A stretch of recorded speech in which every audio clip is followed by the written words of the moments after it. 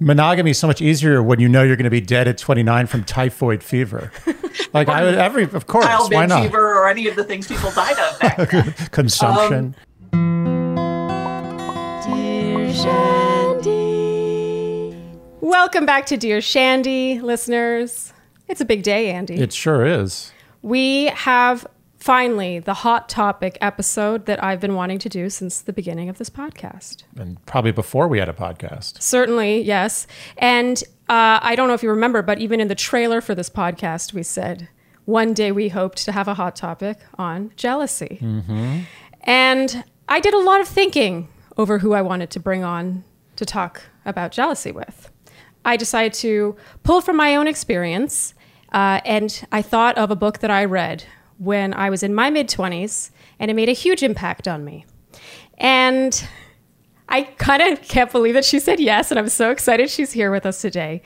She's the co-author of The Ethical Slut, which was published in 1997. And this book is famous for having dispelled myths and covered all the skills necessary to maintain a successful and responsible polyamorous lifestyle. And I think it was way ahead of its time. It played a pivotal role in redefining how healthy and functional, open, alternative, polyamorous, and monogamous relationships can be. And yeah, I just couldn't be more excited to thank you and welcome Janet W. Hardy for joining us today. Lovely to be here. Thank you for having me. So, Janet, there's so many things I would love to talk to you about today. But since we're starting with jealousy, we have to limit ourselves. Okay. And when I did poll our listeners for questions, I asked them to ask questions both on jealousy and non-monogamy. And I would say 90 to 95% of them were indeed about jealousy. So we're going to listen to our listeners, but hopefully one day we can delve a little deeper. Move to 102 from 101. Yes, exactly. Wait, 102? Oh, 201. It's been a while since I've been in college. I don't remember how it upper division jealousy. Yes, right. Yeah. What she said. So, okay, we're just going to start really basic here because the questions ranged from really, really broad to really, really specific. And so I figure I would just get it from you, someone who has been in monogamous, non-monogamous, all the kinds of relationships that one can be in, I feel like. And you can disagree if I'm wrong. Most of them. Yeah. Why do you think that we human beings feel jealous? It's always kind of interesting to me to get asked about jealousy. I'm best known as an author about polyamory, but I did live in monogamy land for my entire young adulthood, and I am pretty sure that monogamous people get jealous too. I distinctly remember this part. But since I am best known for writing about polyamory, I think that there's a lot of belief that poly people struggle more with jealousy than anybody else. I'm not sure that's true. I think the difference is that when you take on the commitment to be poly or consensually non-monogamous or any alternative to monogamy, one of the commitments you make is to try to solve that problem yourself instead of trying to solve it by requiring someone else change. So because you're making a commitment to welcome multiple people into your lives and your lovers' lives, you're knowing going in that jealousy is likely to come up, and you're making plans for what you're going to do when it does. And a lot of that has to do with your internal process. It isn't going to be, so instead of saying, I felt jealous when you went to the movies with them the other day, and so I don't want you to go to the movies anymore with them, you're going to start by saying, I felt jealous when you went to the movies with them the other day. What was that really? Was it that I wanted to see the movie myself? Was it that I resented losing your company for a couple of hours? Was it that I'm worried that they might be impinging on the things that I value about this relationship? Jealousy is not monolithic. It's not just one thing. We give it a name as though it were one thing, but it's a whole bunch of different things, and you can't begin to solve it until you start to tease apart exactly what it is for you this time. because it's going to be different for different people and it's going to be different for different situations.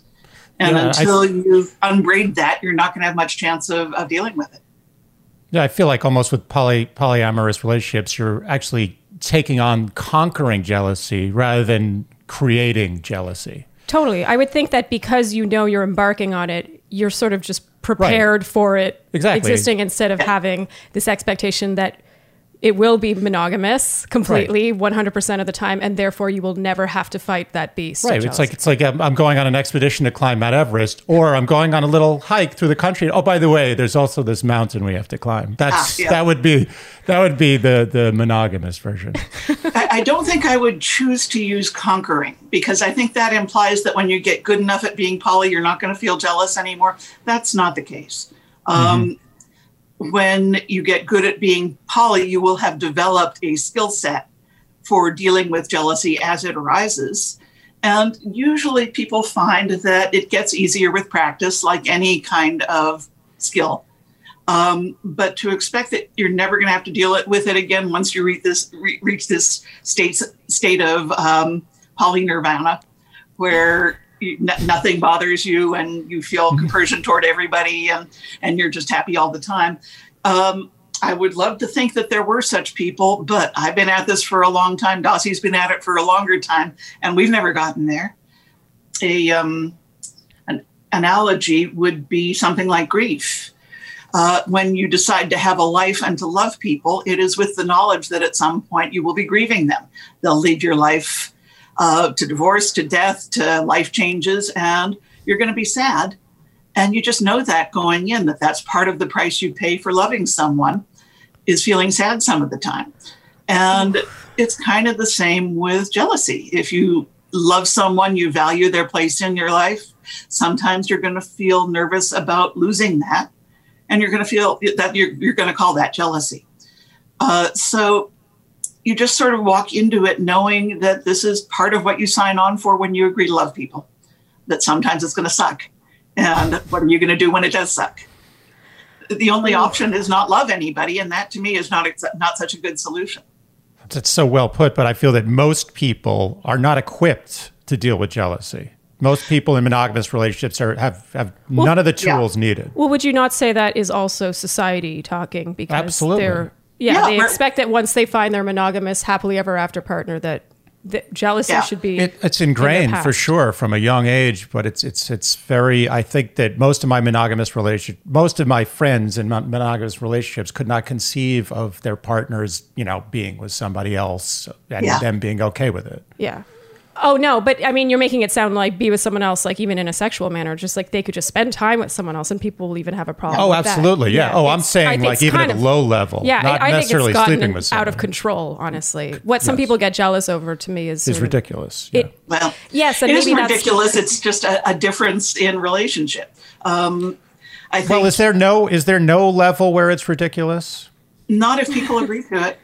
The trick is to either find someone whose sense of where the boundaries are is similar to yours, or else begin negotiating. It's not like being monogamous means you don't have to negotiate things like this. I think that's one of the problems I see with monogamy as most people practice it, is they assume that they say, we're monogamous now, and they think they know what that means. And then you run into problems where for one of them, doing cyber sex on the computer is cheating, and for the other, it isn't. And all of a sudden, they have a problem because they didn't talk it out first, because they didn't know they had to. So I think if there's one thing that poly people can bring to the world, it's that skill set of talking things out, even if you're monogamous, even if you're celibate. My spouse and I have not been sexual together for a very long time. Does that mean that we are jealousy proof? No, of course it doesn't. We both have time. We both have other people we love. And it's been a long time since we felt jealous about anybody, but it would be absurd to assume that that's never going to happen. Mm-hmm. I guess I just find that some cases of jealousy I feel should be in any situation sort of banned from relationships, such as you're not allowed to spend any time with any person of the opposite sex when I'm not around. And the Mike Pence solution. The Mike Pence, exactly. Mother must be in the room or it is not cool. It certainly wouldn't work for me. There's a whole lot of definitions of monogamy out there that wouldn't work for me. But I like to tell a story about one of the first classes I ever taught on polyamory, Dossie and I taught. And as I often do, I start the class by asking how many people in the room identify as monogamous. Given that this was in San Francisco in a kink space, there were very few hands went up, but one did. Easy crowd. The hand belonged to a woman in whom I had had my personal fist the night before. And of course, I was not going to. You mean that figuratively, of course, right? But afterwards, I took her aside and said, so, monogamy? And it turned out that to her and her partner, what monogamy meant is that they only had penis-vagina intercourse with one another. But everything else was on the table. So, that's one way of framing it. Another is all your orgasms belong to me. You don't masturbate. You don't look at porn. Wow. And any of those can work as long as they are mutually acceptable. Right. It may be that I don't want you to masturbate where I can see you is the level that makes you comfortable, or it may be, people in the poly community are often very scornful of don't ask, don't tell, but it can work, and it does work for many people. I think you're giving a lot of benefit of the doubt to the average monogamous person in America to have that adult conversation before really engaging in a serious relationship. Where do we learn to do that? Most of us learn our relationship skills from watching TV and reading books and watching our parents and things like, where are we going to learn how to granularize our agreements and talk about them in that level of detail? There's no rule book for doing that. So anybody who does it is kind of making it up as they go along, unless they've read our book or one of the other good books. I was about to say, unless. Yeah. But a lot of people, let's face it, are never going to pick up a book called The Ethical Slut because they think they're monogamous, and that's the end of the discussion. And then first you have to get someone in America to pick up a book. So you're really got a lot working against you. That's a topic for another day. The biggest rush of inquiries we had for interviews and articles and so on about poly was in the wake of it hitting the news that Newt Gingrich had asked his wife for an open relationship. We got swamped. And that's where people learn. Right now is off of Newt freaking Gingrich. So the rest of us have to kind of step in and offer some options. Andy's horrified now. Was that while his wife was on her deathbed, or oh geez, he was seriously ill. Yeah, no, it was. Good guy. It is the worst possible situation for opening a relationship agreements conversation that any of us can possibly think of, but it happened. So that's where people learn. And talk about giving the people who do engage in that lifestyle a bad rap. Yes. Frustrating. Well, we kind of have a bad one already, and that sort of thing does not make it better. Okay, so if we're going to get back to, if we're talking to most people who are in monogamous relationships in this country, you would say that a lot of it can be curtailed by having the conversation. But how much of it do you think ties into an individual's own insecurities and their willingness to maybe address them? When you're feeling jealous, it is because you're afraid of losing something. That's what the word means. But what you might be afraid of losing can vary wildly. When I feel jealous, it tends to be competitive. I feel like I'm losing my status as whatever it is that I'm feeling competitive about. But for another person, it might be that they're feeling insecure, that they might lose a relationship that's important to them. For another, it might be that they're feeling territorial, that what's being taken from them is something they feel like they own or have control over. Yeah. I noticed in a long-term poly relationship I was in for quite a few years that I tended to get jealous when he was dating someone who was younger than me or thinner than me. Guess what I'm not secure about, right? That's one of the things you can learn from being poly is look at what tends to make you feel jealous. And that's what you're frightened about. And the thing is, I'm not going to get younger. and it's wildly unlikely that I'm going to get appreciably thinner. So I better learn to deal, because those things aren't going to change.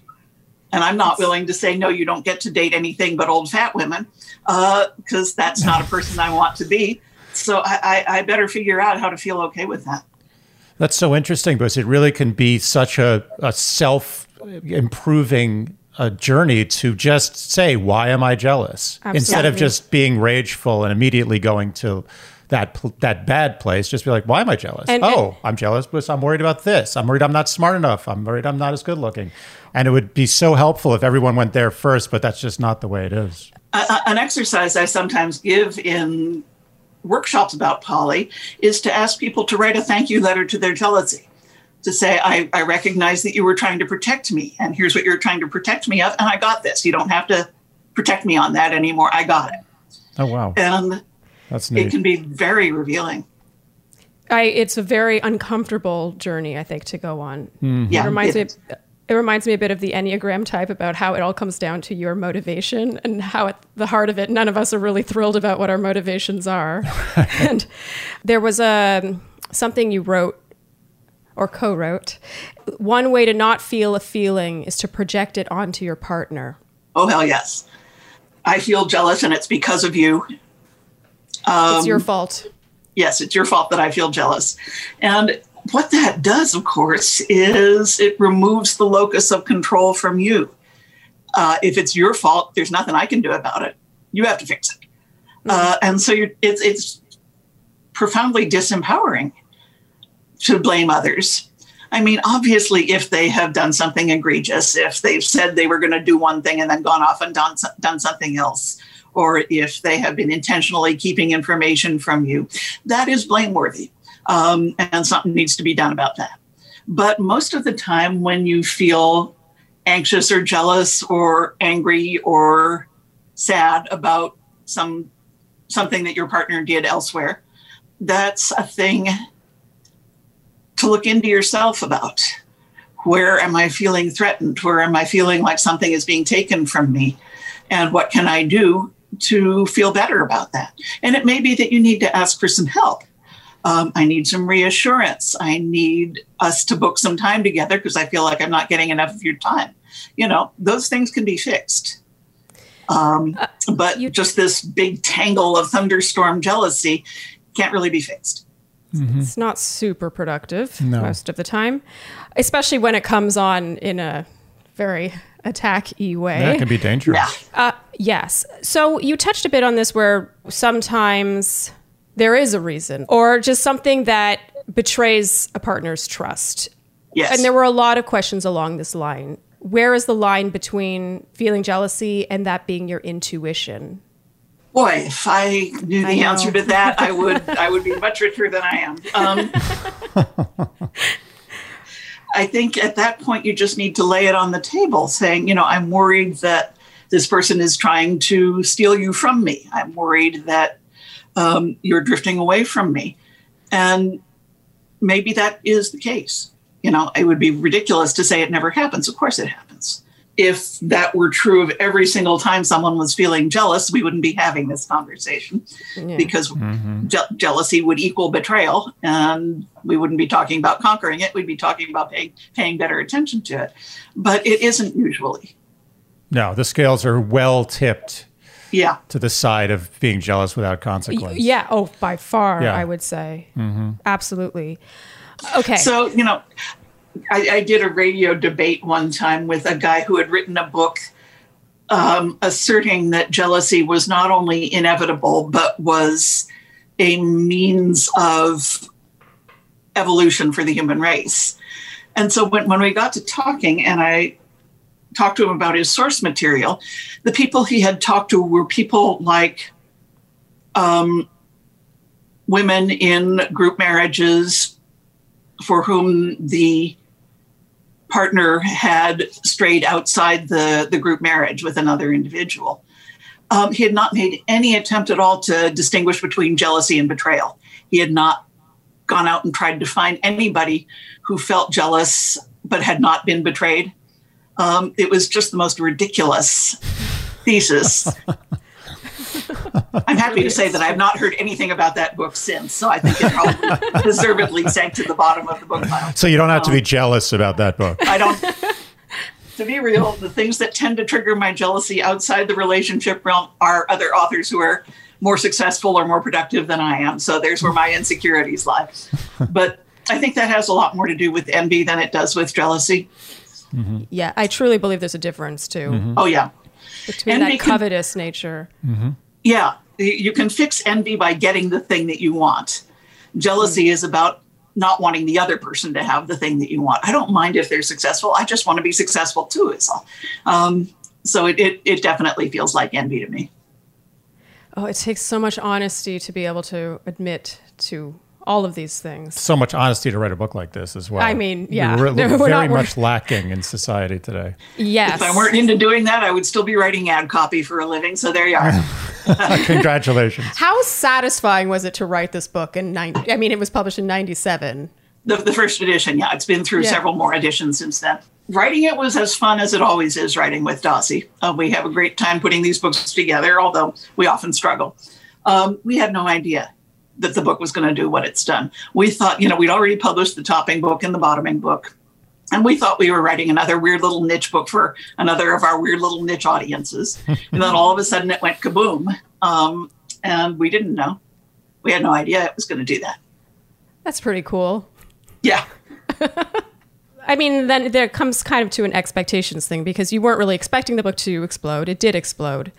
And I feel like it does sort of tie back into the relationships. You don't expect to encounter jealousy when you embark on a monogamous relationship. And that's why it is as upsetting to people as it is. It's the expectation management of it.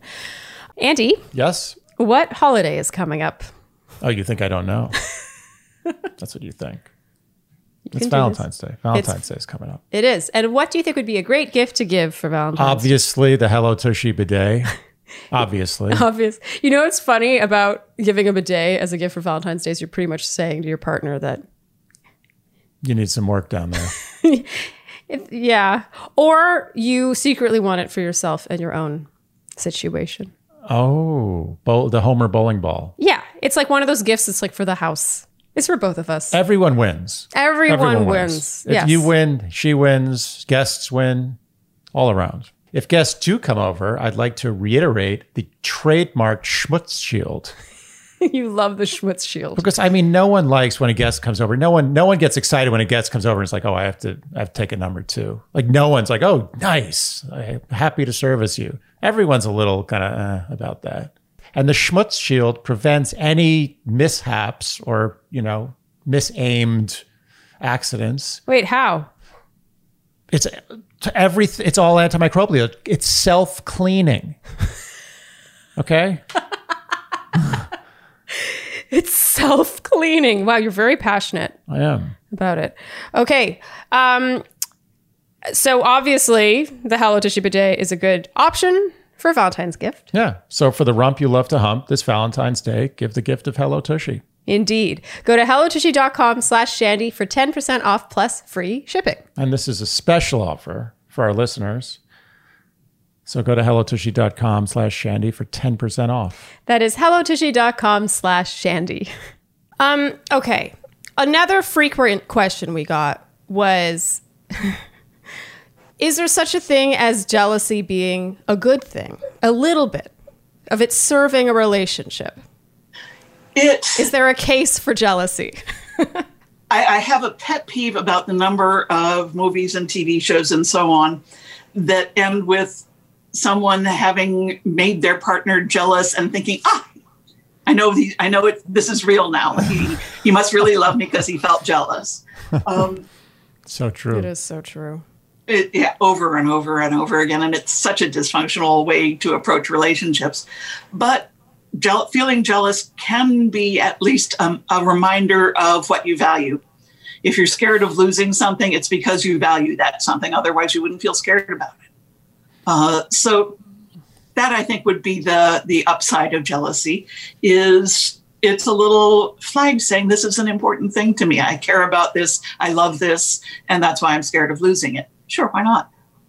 Okay, oh, sorry. No, it's funny. She mentioned the movie tropes. And I read in the Rolling Stone article about how you were so infuriated by Indecent Proposal, where, you know, Demi Moore just bewildered. I am so with you on that. I mean, it's not like you're asking Demi Moore to have like sex with an orangutan for $50.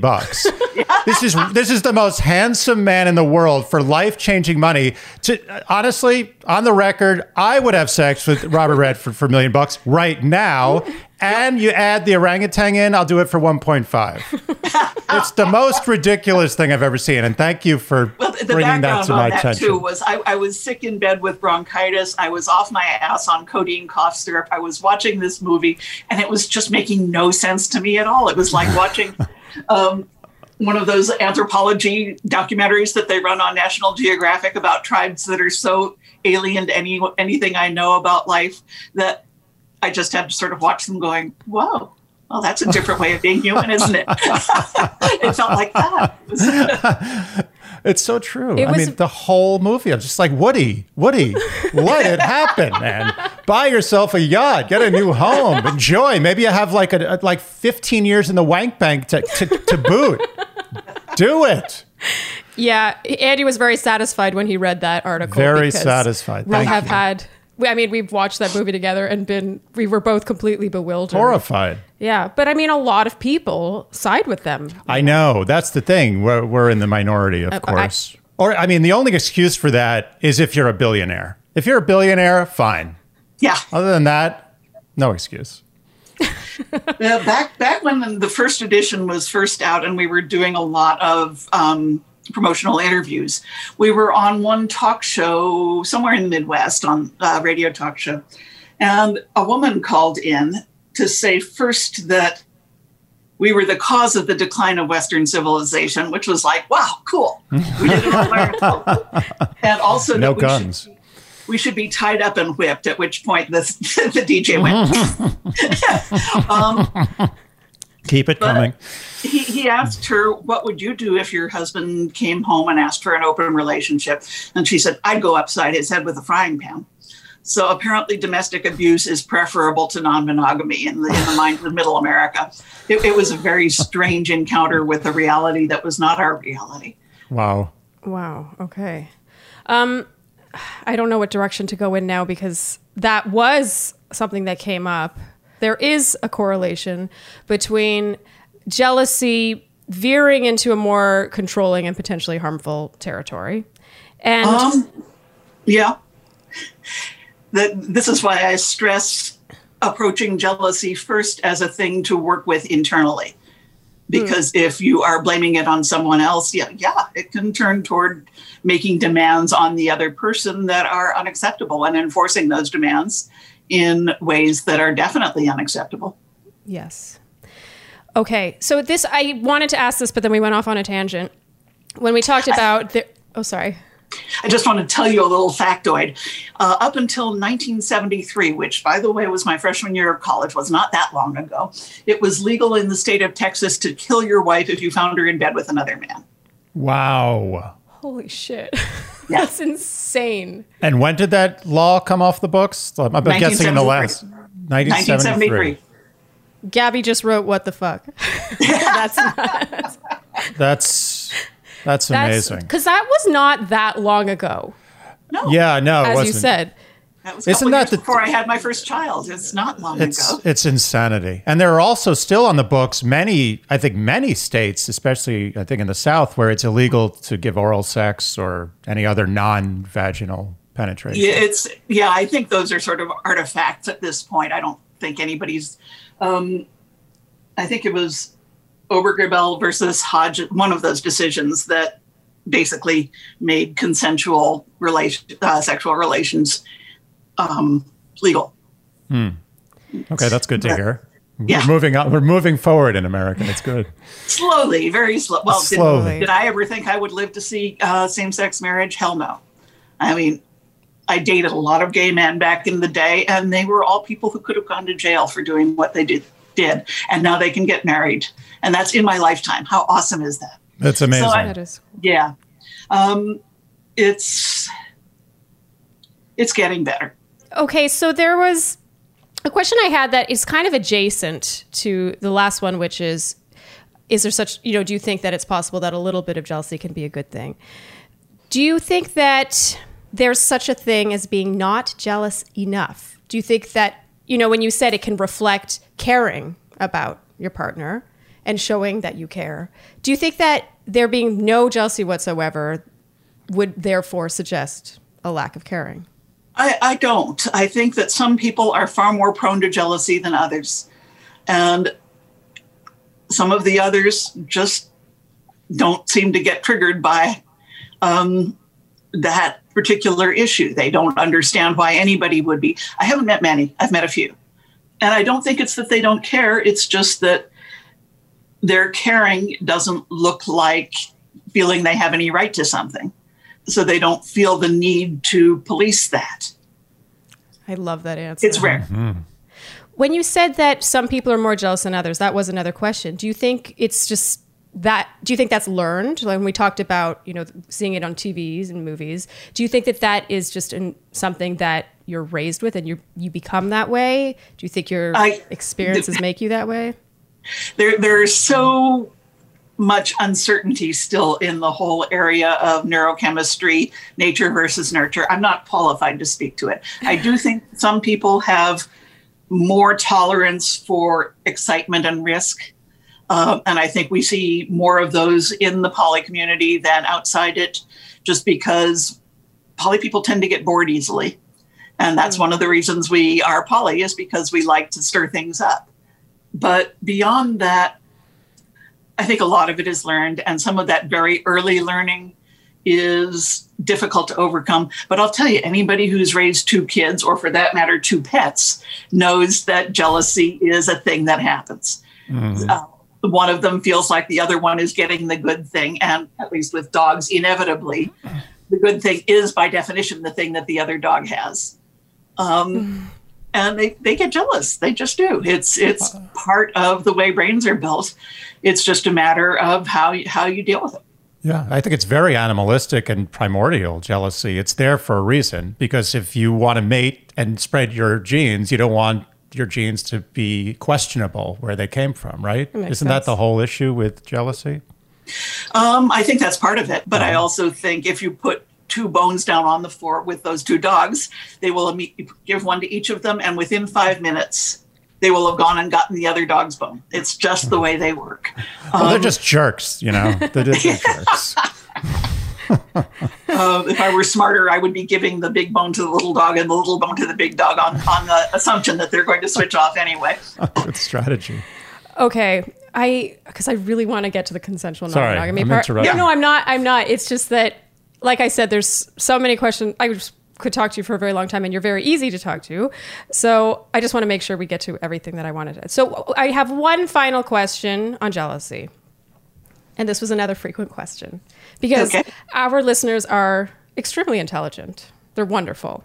And they're very introspective and reflective and all the things. And a frequent question was that they logically recognize that they get jealous irrationally and in a way that doesn't serve them or their relationship, but they don't know how to change. Do you have any advice? Baby steps. One of the exercises I believe we recommend in The Ethical Slut is to take a pack of index cards and write down some of the jealousy triggers that you are aware of and arrange them from the easiest to the hardest. It may be very easy for you to see your partner holding hands with somebody else, for example. It may be very difficult to imagine them spending the night with someone else while you're home by yourself. So you start with the easy ones. You practice with the easy ones, and some of them will turn out to be effortless, and some of them will turn out to be harder than you thought they were. And so with the ones that turn out to be harder, you back up a little bit and try something easier again, and just learn the skills. Learn some ways to self-nurture when you're feeling upset, jealous, antagonized at gut level. When you get hit with one of those gut bombs that you didn't think was going to be a problem that turns out to be a problem, learn how to make yourself feel better. For me, it's usually doing physical exercise until the adrenaline is all gone. That happens to work for me. Dossie likes to go play solitaire or do something else kind of brain dead for a while. Some people like to watch TV or listen to music. We suggest low key, that may not be the time to go watch A Clockwork Orange, but it might be a great time to watch The Good Place or something else that makes you feel calm and happy. So learn those for yourself. Maybe a hot bubble bath is what makes you feel better. Maybe some time with a video game is what makes you feel better. Again, low key, please go play Myst. Don't play a first person shooter. Just bring yourself back down to a tolerable level when you feel that way and start making a mental list or a physical list, if that's the way you roll, of things that will help when you feel upset. I'm still reeling that Janet W. Hardy seems to know some video game lexicon. I was also intrigued. Oh, okay. One of my sons is a game designer. So that's where. No way. Oh, you watch out. Oh, I'm so excited. Stay back. Okay, so I am dying to ask you this question, Janet. You were married for 13 years, correct? Yes. And you realized that monogamy no longer appealed to you. Yes. Correct? And your marriage ended that same year. Pretty much. There was an intermediate step in there that you're not touching on. When I was in my late 20s, I finally had the epiphany that what I now recognize as kink fantasies that were occupying a huge amount of my attention were, in fact, a thing I could really do if I found other people who wanted to do those things with me, which, these days it's hard to imagine, but I was that naive. I didn't know that there were other people who thought about spanking. Then I finally found that out. And my ex, who is, by the way, still a dear friend, we parted well. We tried it together and it just was not his thing. And we didn't have the skill sets we're talking about here to open up a relationship. We didn't know how. There was not a book then that we could have looked at. And so we decided to part ways. We raised our kids with joint physical and legal custody. We stayed friends through the years. It was the way, what these days would be called conscious uncoupling. That was what we were doing back then. And then I went into a long-term poly relationship that was very kinky, very poly. And that one lasted roughly the same amount of time. And then in each case, a couple of years between. And then I met Edward and we got married. And we just had our 15th wedding anniversary a week or two ago. And that's 17 years together. So it's my record holder. It's the reigning champion. Unless you count Dossie, who has been a very important part of my life for a very long time. We wrote our first book together in 92. So that's getting on for 30 years now that we have been co-creators, co-conspirators, off and on lovers for 30 years. So that's really the record holder. We've never tried to live together because we would have to kill each other on very short order. We've done good that you both recognize that. Yeah. I tell people she has this weird belief that you're only supposed to spend money that you actually have, which I don't quite understand. And also that you're supposed to pick things up and put them away when you're done using them. It's all very peculiar. And, we've spent like long weekends teaching together. And by the end of the weekend, we are ready to go our separate directions. And if we tried to push it into a live-in relationship, what would we have lost? Mm-hmm. It's the relationship that we need to have. Oh, that's very mature. So beautifully put. But I was getting at something when I was bringing up your past. And that was, so you said you'd been having, these fantasies to yourself. I'm curious to know how you got from realizing that you could do that with other people and ending a 13-year marriage. And I say that because I think a lot of people, there's a lot of fear associated with just separating. Did you have a child in that marriage? I forget. Yes, two children who are now probably about you guys' ages, maybe a little older. Andy looks young. I think she's flattering us. There's no way your child is older than me. Okay, you don't look it. You wear it well. Thank you. Thank you. Anyways, I did it the way I am afraid a lot of people do it, was I cheated for a while. He was not interested in exploring with me. I was not interested in spending the rest of my life never doing kink again. And I honestly didn't know whether if I scratched the itch, it would go away or if it was going to be an ongoing desire. And so I cheated for long enough to make it clear to myself that it was not going away. And at that point, we called it quits because it was clearly going to be an important part of my life. We didn't know how to accommodate that within the confines of the relationship we had, and he couldn't go there with me. If it were happening now, I think we would have wound up in an open relationship. And I think it would have worked well. It was never a passionate relationship. We were and are very good friends, very good at co-parenting together. And I think we could have, with the knowledge we have now, we could have held on to that and just met our other needs with other partners. But we didn't know how. And I think, with 30 years of hindsight, I think it was probably a good decision. I think both of us grew in ways that the relationship had been constraining us from growing. So I don't think it was a bad choice, but it was a choice we might not have had to make if we'd had more knowledge. When you did finally make that choice, was it crystal clear to you? Did you know with a capital K? Kinda, yeah, by that point. I was obsessing. I really was. I had been sitting on that desire for so many years. I mean, I can remember having what I now know were kink fantasies back when I was 4 and 5 years old. And here I was in my late 20s and early 30s, finally having the light bulb over my head saying, this is the thing that people do. And I just was not thinking about anything else. I was not going to be a functional spouse under those circumstances, and it was time to go. I mean, it's just a very powerful story because I think a lot of people in that situation would be like, well, I'll just suppress this. Yeah, well, I tried. I agree with you. It's probably. I mean, yeah, because you're so you speak so simply and practically, and you're so honest, and I really appreciate it. But you also, I feel like there are many people who could never do what you did. And it took me nearly 10 years of marriage to be able to tell him that spanking was an interest of mine. Ooh. So it's not like I started out this way. This is practice you're looking at. Do you think, on that note, and I know this is so common, people who get married a little too young. Oh God, yes. Or yeah, I mean, that's obviously a problem, but people who feel, here's a situation. 2 very young, inexperienced people who are extremely in love. And someone's pounding the table about marriage, whether it be the man or the woman or the woman or the woman, whatever it is.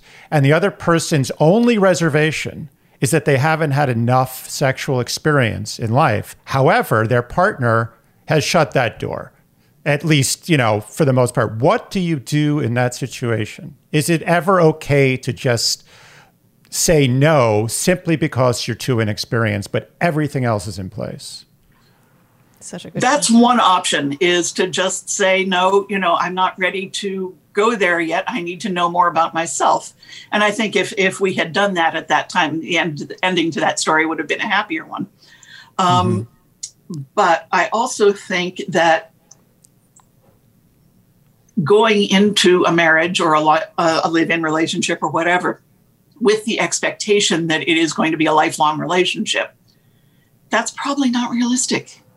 A lot of our concepts of marriage and monogamy were formed at a time when lifespans were a lot shorter than they are now. I mean, Frank and I got married when we were both in our early 20s. I'm now in my late 60s. He's in his early 70s. No, that's wrong. We're both in our late 60s. It's so true. It's so true. It's like monogamy is so much easier when you know you're going to be dead at 29 from typhoid fever. Like of course, why not? Fever or any of the things people died of back then. Consumption. Or at war. People died for a lot of reasons we don't have anymore. And also, until the 20th century, people did not get married with the expectation that they would make each other happy. They got married with the expectation that they would make children who would help them work the farm, or they would bring two dynasties together, or whatever. The expectations we place on marriage these days are not what has been the picture of marriage for most of humanity. So we're asking it to carry a very big burden, and we're asking it to carry that burden for 50, 60, 70 years sometimes. Actually, I just posted to Facebook the other day that if Frank and I had stayed together, last week would have been our 45th anniversary. So there you are. Wow. It's interesting, the evolution. I'm sorry, were you going to say? No, it's just amazing how when you think about it, she's not only has she had another very long-term relationship since, but a whole other one. Like she's had, you've three. Really had your fill. I applaud you. Yeah, I think you've done your work. I think I have to. Yeah. And the one that I am in now, my relationship with Edward, is a companionate marriage, which is a term that's come up recently that I find very useful, where we don't put the expectation of romance or passion on it. What we are two people who like each other a lot, whose values are very similar, who enjoy the same things. We're both bi, we're both genderqueer, we're both kinky, and we don't act on any of those things, but we have that as common background and values. And it's easy. That's what it is it's easy. And I think by the time you get to be our age, you want easy. Oh, yeah. And if one of us has a mad fling with somebody else, we will accommodate that. It hasn't happened in a while, but, it could. It's so delightful. No, she's wonderful. It's so delightful. You win. We have a winner, ladies and gentlemen. She wins life. So I have two more questions. How would you suggest dealing? Okay, I'm going to, similarly to Andy, paint a scenario where there's a couple where one partner wants to be polyamorous and the other isn't comfortable with it or isn't sure or just is more reticent. How do you think that can work? The sort of one-sided non-monogamy? Yes, I've seen it work. It's not common, but I have seen couples where one is poly and the other is monogamous. Typically because one of them has a much stronger sex drive than the other or wants a particular kind of sex that the other is not interested in. That would probably have been pretty close to what Frank and I would have settled on had we stayed together. I don't think he had much interest in other relationships, although he might have developed them later on. Whereas I was the one who was itching to get out and try some new things. So that might have worked fine for us had we known how. And we interviewed a couple in each of the editions of The Ethical Slut. So they've been together for long enough to be in a book that was in 1997. And we checked back in on them in the newer edition. And they're still fine. And she's still quite poly and he's still mostly monogamous. And they've raised two kids together. They're making it work for them. So it can work. It is not one of the easier patterns, but there's a lot of tough ways that people do this that work okay for them. So you can't do the work I do and not tell people. When someone says it's working for them, I tend to believe them and leave them the hell alone. It's not my business and whatever works. Well, if you think about it, monogamy for a lifetime is difficult too. Yeah, yes. And I think they're all difficult. I think that what she just described is a much easier path than someone just saying, okay, well, I'm going to keep cheating now. That's what I'm going to do. Well, yeah. I mean, it depends how. Or start cheating and continue to cheat for many years. I mean, we always, Andy and I always marvel at how exhausting cheating looks. Like that sort of long-term affair. It's like, wow. Wouldn't it be just easier to talk about it? It's hard enough to lie about like being sick if you don't want to go into work. Imagine lying for the rest of your life every day. Yeah. It's tough. Poly people tend to look down on don't ask, don't tell. But I've also seen that work. A friend of mine has been married he's older than I and has been married since he was young. And his wife long ago told him that he should go out and satisfy his kink elsewhere. And she should never, ever hear about it. That was her limit. That was her boundary. That's fascinating. And it just actually brings up a question for you. Do you feel that there's sort of a correlation between extreme jealousy and someone being spurned to cheat? So if for example, someone is always accusing someone of looking at the opposite sex or spending time with the opposite sex or porn or whatever it is, are always accusing them of cheating, so to speak, whether it be figurative or literal. Do you think that that spurs them on to cheat? Just the act of being accused of wanting the opposite sex. It's not a thing that I have seen firsthand, but I can see how someone might say, well, shit, if I'm going to be in trouble anyway, I might as well go have some fun and get in trouble in a way I enjoy. Right. There's some sort of warped logic to that, and I wish that were not the case, and I don't think it's an ideal solution. But I think a lot of us respond to being constrained by having the urge to go do something outside our constraint to bust loose from it. I would say that. I would say that is an excellent time to be talking to a poly-friendly therapist, because that's not going to get any better with time. Right. Because oftentimes I see relationships amongst my friends, my girlfriends, guy friends, and people who have called into the show or asked questions, where to me, it seems like what they're doing is they're creating a monster. They're creating something that might not have been there had they not been so accusatory. And as you said, if I'm going to be accused of a crime over and over again, you know what? I might as well commit it. Yeah, I can't win this game, so I might as well have what fun I can playing it. There are relationship issues that you're not going to be able to talk out between you, and that strikes me as one of them. You need an informed third party to intercede in that, because it's just that I can't see any way that that's going to get better on its own. Okay. Agreed. Final question, Janet. And even when I put out stories asking people for questions, people had a lot of questions about jealousy. And then I put out the one about non-monogamy, and even sprinkled in there was some judgment. You could sniff it from a mile away. And I think it's safe to say it's not shocking to any of us here that people often think an open relationship is a symptom of underlying commitment issues. What do you tell them, Janet? I would ask them for their definition of commitment. What is it that you committed to? Did you commit to stick around? In that case, you're sticking around, aren't you? You're doing the hard work, and it is hard work, of negotiating a different way of being together so that you can fulfill your commitment to stick around. If you committed to monogamy, then there's obviously a problem. You made a commitment and you're not sticking to it, and it's time to sit down and reconsider that commitment. There's a reason why in The Ethical Slut we talk about agreements rather than rules or commitments. Agreements are fluid and flexible. And the way you can tell an agreement isn't working is that you don't feel like you agree to it anymore. And then it's time to sit down and talk about it. So I don't think that a desire for more partners means that you have a problem with commitment. I think it means that you need to tease apart what your commitments are and whether any of them need to shift. I love the agreement thing, because it really does mean that you're in agreement on your agreement. It's true.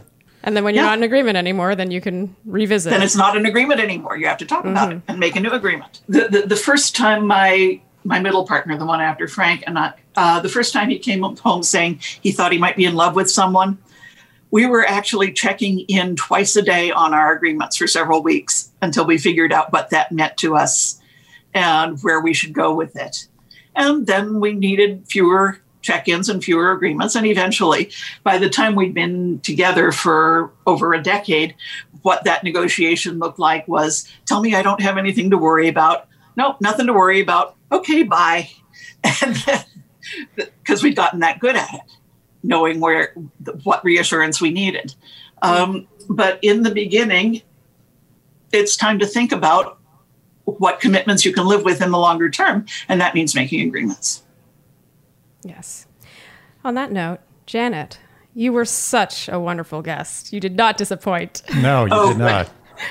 We had high expectations, and you met. And here I am fulfilling them. Well, thank you very much. It was fun talking to you guys. And let me know when it's going to be on the air, yes? We absolutely will. Thank you so much for joining. Thank you so much. Sure thing. Bye-bye now. Bye. Bye. Bye. Oh, man. She's great. I had high hopes, and she managed to surpass them. She's like on another, she's evolved. She's gone to she's alien world. She's so evolved. That's Yeah. exactly what she is. Yeah. And ahead of her time. So far. Too far. She couldn't even, the world couldn't handle her. When you think about how people get about jealousy and non-monogamy and all the things still today, it goes to show how ahead of her time she was. Yeah. She and her co-author. It just goes to show that if you put out real truth, honest truth, it doesn't matter when it is, you're going to resonate. It's timeless. With people. Yeah. And I mean, obviously her other books where it was like about particular kinks, it was just too on the fringe. Yeah. But like honest, sort of relatable truth is always going to win. And that's what this is. Their book had such an impact on me at a time in my life where I was jealous. And it made me recognize, when they talk about just sort of recognizing these things about yourself and what you feel like you're lacking and how that comes out in the form of jealousy. Like how jealousy itself isn't necessarily really a thing. Yeah. It just sort of brings to light your own insecurities. It definitely did that with me. And a lot of times people ask, or have been asking since we first touched on jealousy, I think it was like early on, where I mentioned that I used to be jealous and then I'm not anymore. I would say this book played a part in that, in sort of recognizing that the work that needed to be done was not my partner's work. It was a work on myself. Right. And developing the confidence to know that, let's say my partner did cheat, it was his loss. Like that's on him, if that makes sense. Oh, absolutely. It makes perfect sense. The juxtaposition of confidence and jealousy, I think, is particularly important Yes. to focus on. And I think that confidence, as I tell all my male friends who look at me, they're like, oh, how do I get, how'd you get Charlene? Aside from the fact that I'm, 6'7" and, built like a house. And, Do people really say that to you? I feel like people just have to see us together for 1 minute. Of course. But what I'm saying is confidence. You're like, stop focusing on that. It's not important. But I always tell them confidence is the key. It's all about confidence is the most attractive trait of man or woman to the opposite sex or the same sex. Everything is confidence. And what is the opposite, in my view, of confidence? Sure, it's insecurity, but pretty close partners with jealousy. Yeah. What is jealousy? Jealousy is you feeling insecure that something your partner is getting is better than you. Yes. So it's a lack of confidence, the absence of confidence, or a fractured confidence. Yes. So instead of allowing an unattractive trait to hurt you in relationships, why don't you overcome that fear? Say, you know what? I'm not going to let the fear. But jealousy is just fear, insecure fear. Yeah. I'm not going to let that fear beat me, but I'm going to let it be there. And watch how attractive that confidence is, that you can look at your partner and be like, I know you're not going to stray because I'm so good. Or if you do stray, you're still lost. good. And you know what? I'm either going to choose to accept it or not, but I just don't care. Yeah. Oh, it was transformative for me. Yeah. Also, interestingly, the relationships in which I was the most jealous, in retrospect, I can say with 100% certainty, those were the relationships I was most likely to cheat in. Oh, yeah. Do you agree with me on that? Wait, so Like I thought you were going to go in a different way. Oh, really? So you're saying that the relationships where you were the most jealous were the ones you were most likely to cheat? Yeah, they were the relationships that weren't airtight, if that makes sense. Right. They were the ones where I was the one also, I had a wandering eye in those relationships. I can admit that. We've talked before about how we've both been cheated on and how we both cheated. Right. There have been 2 relationships I cheated in, and in both of those, I could list out the things I knew I was missing deep down. And instead of just admitting to myself that the relationship probably wasn't for the best, I sought those things elsewhere, and I was more jealous. Yeah. Like I was totally projecting that on them as well. Like if they're not sufficient for me or they're not what I want, then I was projecting on that I must also not be what they want. Wow, that's like next level, like It's Matrix Inception style. Inception, right? Do you think I'm onto something, or do you think I'm just movies. talking out of my ass right now? No, I mean, that's intense. I think that what you're touching on is the general idea that jealousy in a relationship shows cracks, either in you, the person who's jealous, or the relationship itself. And I don't mean that a little bit of jealousy, as we discussed, isn't a healthy, normal human thing. But if jealousy starts taking a centerpiece in the relationship, there's something wrong with the person who's jealous, with themselves, or there's something wrong with the relationship, or both. Yes. I don't believe that hard, like real intense jealousy in a relationship ever is a point of equilibrium. That relationship cannot continue like that unless you both are comfortable with being unhappy for the rest of your lives. Well, it's funny you say that, because she did say there's no such thing as like wrong, like, which is very open-minded and accepting. I mean, she's so open-minded. Of course she would say that. But I have to admit, the relationship where both parties are just like, yeah, this is how we are. We're both going to be super jealous all the time. That sounds really exhausting. It's exhausting, and it never wins. It Yes. never wins. Jealousy never wins. It doesn't. I know this sounds cheesy. This episode might sound cheesy, Cheesy. but it's true. Jealousy's so important. No, I just mean like jealousy never wins. It kind of sounds like it could be on a t-shirt or something. I could say it in different ways. I could say that you if you're jealous, you're lame and you suck. I'm not dissing you, but you know what I mean. It is, I feel like often everything is distilled down to something that is so simple and true and famous. It's to the point of being cliched, and again, because it's true. It's always true. Every cliche is true. They've all been proven. That's why they're cliches. That's the takeaway on Dear Shandy. Yeah.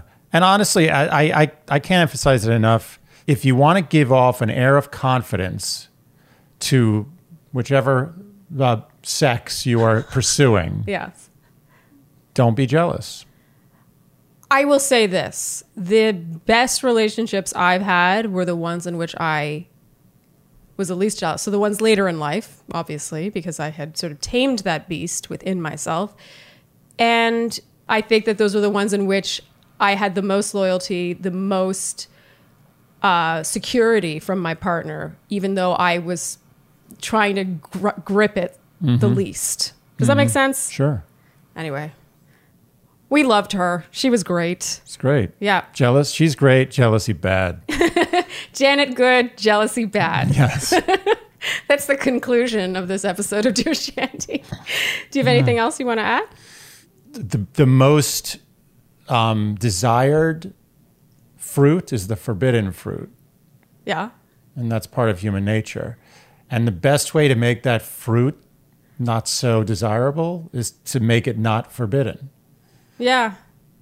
And in doing that, you create some air in the relationship. Because everybody, let's face it, everybody has some curiosity about having sex with other people. Well, and that's the other thing. I feel like having denial about that curiosity is the first mistake. Yeah. Just because you find someone with whom you want to share a life with and engage in a monogamous partnership with doesn't mean that they're never going to find anyone else attractive ever again. That's right. Or not have some affection for an ex they dated for 5 years. Yeah. Appreciate the human condition and understand and respect the fact that your partner has human needs that are now being completely shut off for life. Yeah. Respect them. And also thank God they have those feelings. Yeah. You'd be dating a robot. A robot. I just think that if you have no kinship towards people who you had relationships with, and you don't feel any interest ever, not necessarily interest you're going to act on, but just you don't look at a beautiful person of either gender and think, oh, that's an attractive person.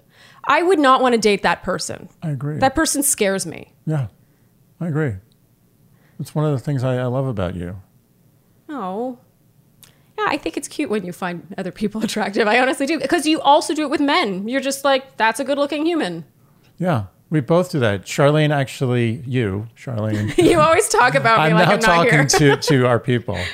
You often will point out attractive women to me. Oh, especially women, yeah. I notice attractive women more than I do attractive men, I feel like. You really do. I mean, it's an attractive anything. I point out a pretty tree. And for that reason, And a pretty dress in a window at a department store. oh, that's obvious. But for that reason, when you do, which is not frequently, but once in a while, point out a good-looking man, I'm like, yeah, sure. I'd either agree or disagree. I usually sadly agree. I think we both have the same taste in good-looking men, which is weird. Yeah. It's probably because I'm your type. And I'm like, yeah, that guy looks like me. It's funny. You've kind of become my exact type. So usually they're like variations on you. So it ends up being some sort of compliment to you in the end anyway. I'm like, yeah, that guy looks like me. He's good looking. So true. Sad. I'm a sad man. No, the opposite. No. All right. Are we going to wrap there? Yeah. I think we're good. You guys, thank you so much for tuning in to this episode of Dear Shandy. Hopefully you learned something.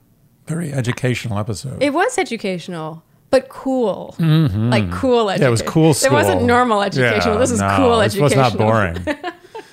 She was awesome. Awesome. I was completely fangirling that entire time. I know. I was actually impressed with how well you controlled yourself. I kept it together. I could see you like really, you're like...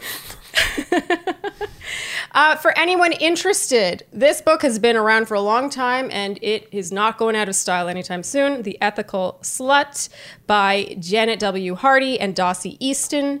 Highly recommend. They made a big impact on me in my life, at that time in my life. Mm-hmm. If you guys like Dear Shandy, you can show us the love by liking, subscribing, hitting the notification bell, leaving comments, following, iTunes reviews, iTunes ratings, lots of stars. Tell your friends. Is that everything? I think that's... Well, you're reacting like I'm doing a terrible job, but you're not helping at all. No, I feel like you might have thrown in an extra one that we usually don't do. I don't even... There's a lot of you, really. You were overwhelmed. It's a lot. But those are all your options. You have so many options for showing Dear Shandy love. Mm-hmm. Thank you guys for tuning in, and we'll see you next time on Dear Shandy. Bye. Dear Shandy.